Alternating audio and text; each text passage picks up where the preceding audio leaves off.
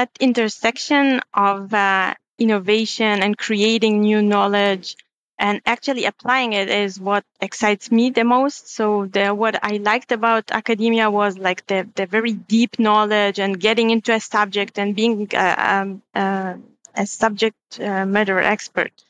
But at the same time, I saw a lot of research for research's sake, which isn't a bad thing, just wasn't for me. Welcome to 20-Minute Leaders. Just sit back, relax, and learn from the leaders of today. It's a journey. Each one is different, unique, inspiring. Let's get started. This episode is powered by J Ventures, a community-driven VC fund in Silicon Valley, in partnership with Leumi Tech, sponsored by Hippo Insurance, Upwest Labs, Turing, Hillel at Stanford, Leap, and in media partnership with CTech. Creating medical devices using technology is pretty different than developing other types of startups. Meet Inbal Landsberg, Chief Business Officer of Medex Accelerator LP. Inbal has an intensive scientific background with a PhD in bioinformatics from Tel Aviv University and postdoc in bioinformatics from Stanford University. She is the founder of two companies, one in biospecimen procurement and the other in personalized supplement recommendation. Inbal Landsberg, welcome. How are you? Great. Thanks for having me. Thank you for joining me. It is my honor. PhD in bioinformatics. You're going to tell me a little bit about what that means in a second. From Tel Aviv University, postdoc from Stanford. Today, working with Medex Accelerator, all about digital tech in healthcare devices, medical. An industry that is probably the most important one to be diving into today. We've seen over the past year the incredible advancements. I can only imagine how exciting it is to be running an accelerator for this industry in these times. And I'm excited to hear a little bit about you and about your journey and how you got to where you are. So, Inbal, take me all the way back. What really got you into this space? Well, I always liked biology ever since I was a third grader, I think. So that was always in the background, most fascinating subject.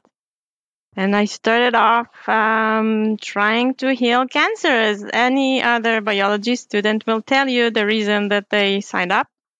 And then I found out I didn't like the labs at all. And I thought, well, computational could be a good solution. So what is the labs? That when you're saying the labs, what do you mean? The biology lab, actual being like a labyrinth. Like wearing a white coat and mixing? The white coat, yeah, mixing up, heating up. It's a lot like cooking. If you like cooking, then typically you like that. I was not that great at it, and I did not like that. And I did like biology, and I don't like repeating something. I like doing something and then moving on to the next thing and learning a lot and kind of moving and all the time. And in a lab, you have a lot of repetition. So I decided that wasn't for me. And then at the same time, I discovered computational biology, which was kind of booming up. It was the age of the human genome. So that was sounded exciting, and I decided to enter bioinformatics. So you decided to enter that world both with a PhD from Tel Aviv University. Tell me a little bit about your work with Stanford. Obviously, a place that's also very close to my heart. You also worked quite a bit with Sloan School of Business. So what was that environment like for you? Yeah, so Stanford was really a place I wanted to get to. I visited one summer, and then I decided that's where I'm studying. And I'm so happy and grateful it ended up that way, because it's a really vibrant and exciting place to be.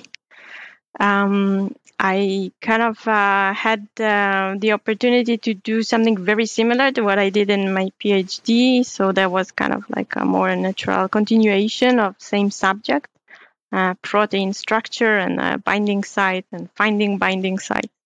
I worked at Russ Altman's lab there at and so you're sitting there, BioX. the intersection with business and product and I'm saying on one hand, you're saying, I don't want to be, in a lab with white coats. I want to do, more of the computational stuff. But at the end, your day to day today is centered all around this integration of the research with society, right? I mean, I'm assuming that's that's what happens in this incubation that you're running.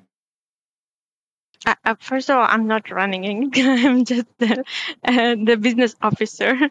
We have a CEO. His name is Shai Poliker. He's running the incubator, just to be accurate about that. So I think, that intersection of innovation and creating new knowledge and actually applying it is what excites me the most. So what I liked about academia was like the very deep knowledge and getting into a subject and being a subject matter expert. But at the same time, I saw a lot of research for research's sake, which isn't a bad thing, just wasn't for me. And I was much more excited about actually finding something that can make a difference in the world and be translated into actual products. And at Stanford, they have all kinds of entrepreneurship programs, and I was lucky enough to be in the summer program for entrepreneurship. And I got the bug, and ever since I founded startups. I worked on in corporates, on innovation, getting startups as part of it, and in the incubator. So it's been around that area. Right.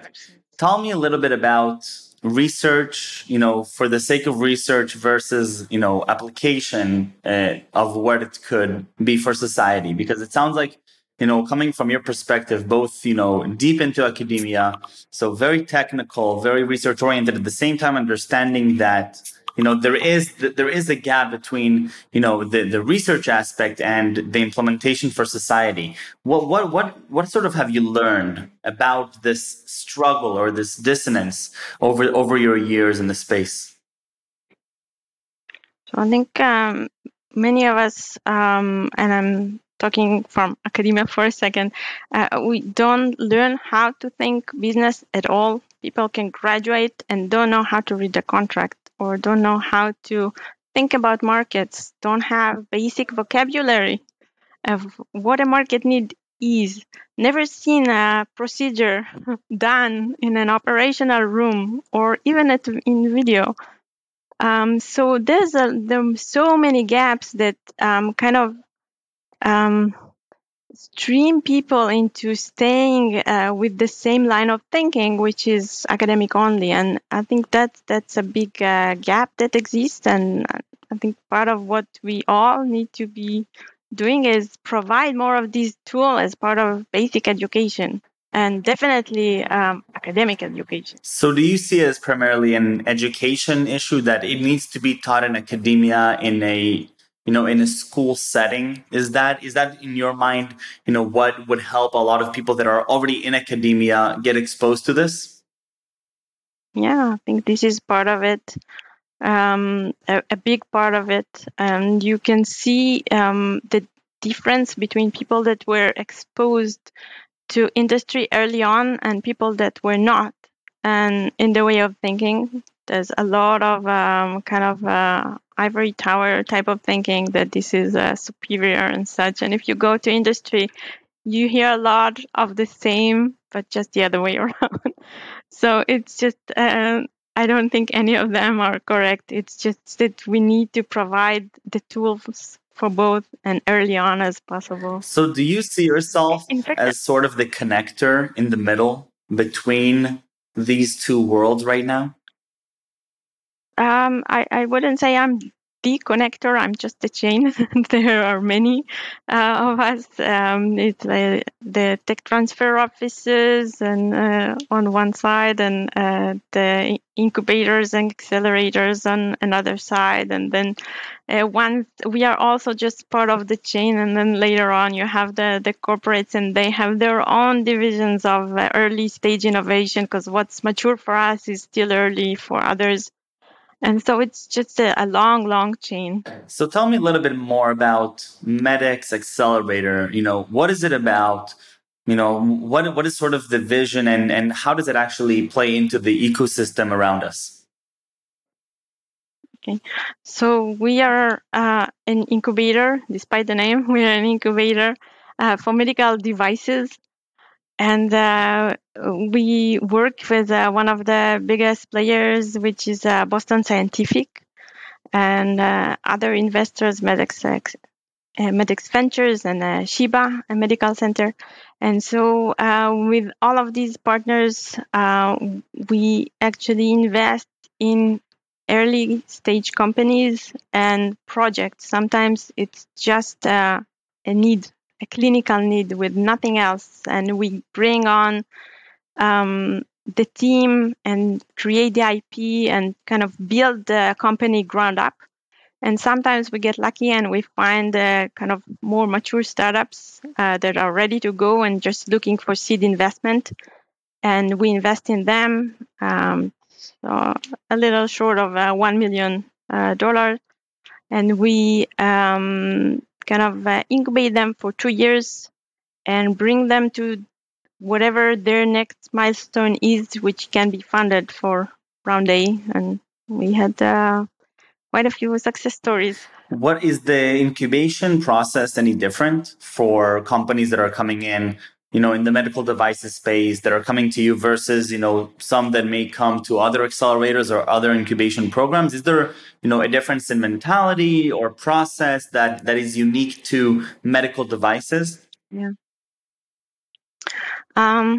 I don't know if the process is unique because it's for medical devices, but I can say, and that's different. And I can say because I was fortunate enough to work in a tech transfer office and also see other incubators and how they work before coming to Medix Accelerator, is that here the involvement is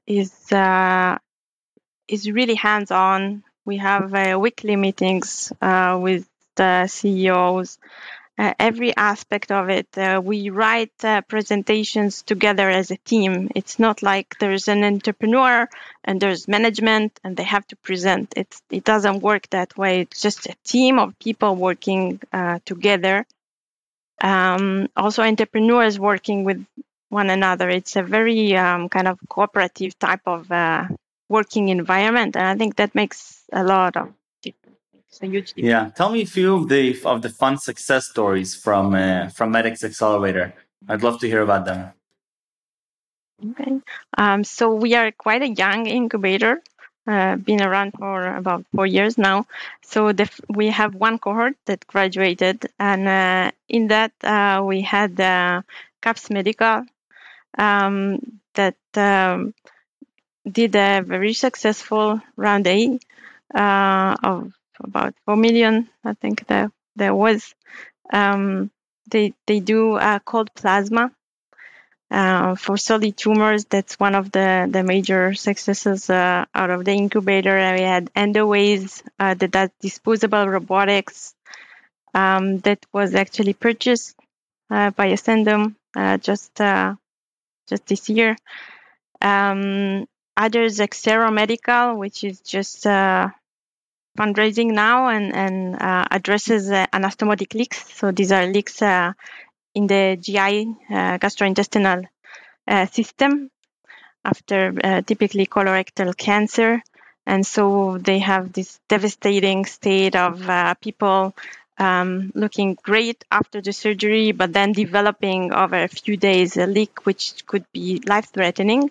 And so they have a device, an implantable device that's biodegradable, and you can detect it very early on where you can still save life and do something about it. And so, how does your day-to-day look like in a place like this? Whether it's during a cohort, preparing for a cohort, I'm sure it's two different mindsets. But what is sort of your day-to-day like within a medical devices incubator? So there are a few different pillars. The business development, I'm in charge of the deal flow. So this is projects coming in. So we do meetings and interviews with entrepreneurs trying to evaluate projects. We see about 20, 30 a month, and we choose about 3 or 4 a year. So that's a lot of filtering to do. So we move the projects kind of down the funnel from lead to qualified lead to full-blown due diligence, and with growing involvement. At what stage are they coming to you in their life cycle? Yeah, it really varies. Some come when they already have a developed product, but that you couldn't sell, and they need to shift, and we help them find a new indication. That's one way about it. Others come with a paragraph. This is the need that I've found, and actually we like both. Wow, So that's very, very cool.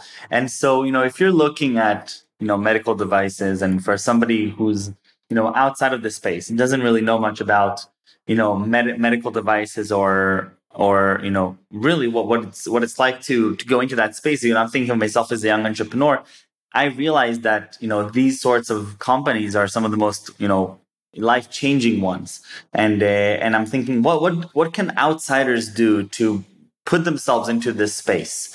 Somebody who doesn't, study computational biology or a biologist, what can they do to come in and make an impact in this space specifically? So I think we all have some degree of exposure to health on our daily lives. We all have relatives and issues ourselves. So whenever you found something that doesn't have a good answer, a good medical answer, that's always a good place to start. So finding the problem, the issue, something that doesn't work for you, if it's inconveniency going to diagnosis or just some hurtful procedure, or find the need. So the most important thing is the need. Right, finding the need, and I'm sure that part of the challenge is also understanding and identifying what the need could be, especially when you're not a domain expert in a space like this. And if we're looking, a few years down the line, are there any interesting observations that you're thinking about, or you're seeing interesting movements, especially over this last year? Anything that we can look forward to, either optimistically or pessimistically? Well, foreseeing the future is always difficult, but definitely we see a lot of digital health getting into. I don't think that's news to anyone, but you see it more and more, taking up space and getting into many of the devices. So, I think about half of them have some type of algorithm to some type of data component and algorithm as part of the device itself. So we see that more. We have one project that's kind of in the spirit of COVID with chest physiotherapy company, a very promising company called Synchrony Medical. Which I think we will see more of. So a lot of post-COVID issues are chest physiotherapy and venous problems. So I think we might see more of those solutions. Wonderful. Inbal, thank you very, very much for joining me. I have a few fun questions left. Are you ready? I hope so. Okay, we'll start off easy and we'll get a little complicated down the way. First off, your favorite subject in school? That's easy. Biology. I think we started with that. When did you start with biology? When was the first time you got exposed to biology?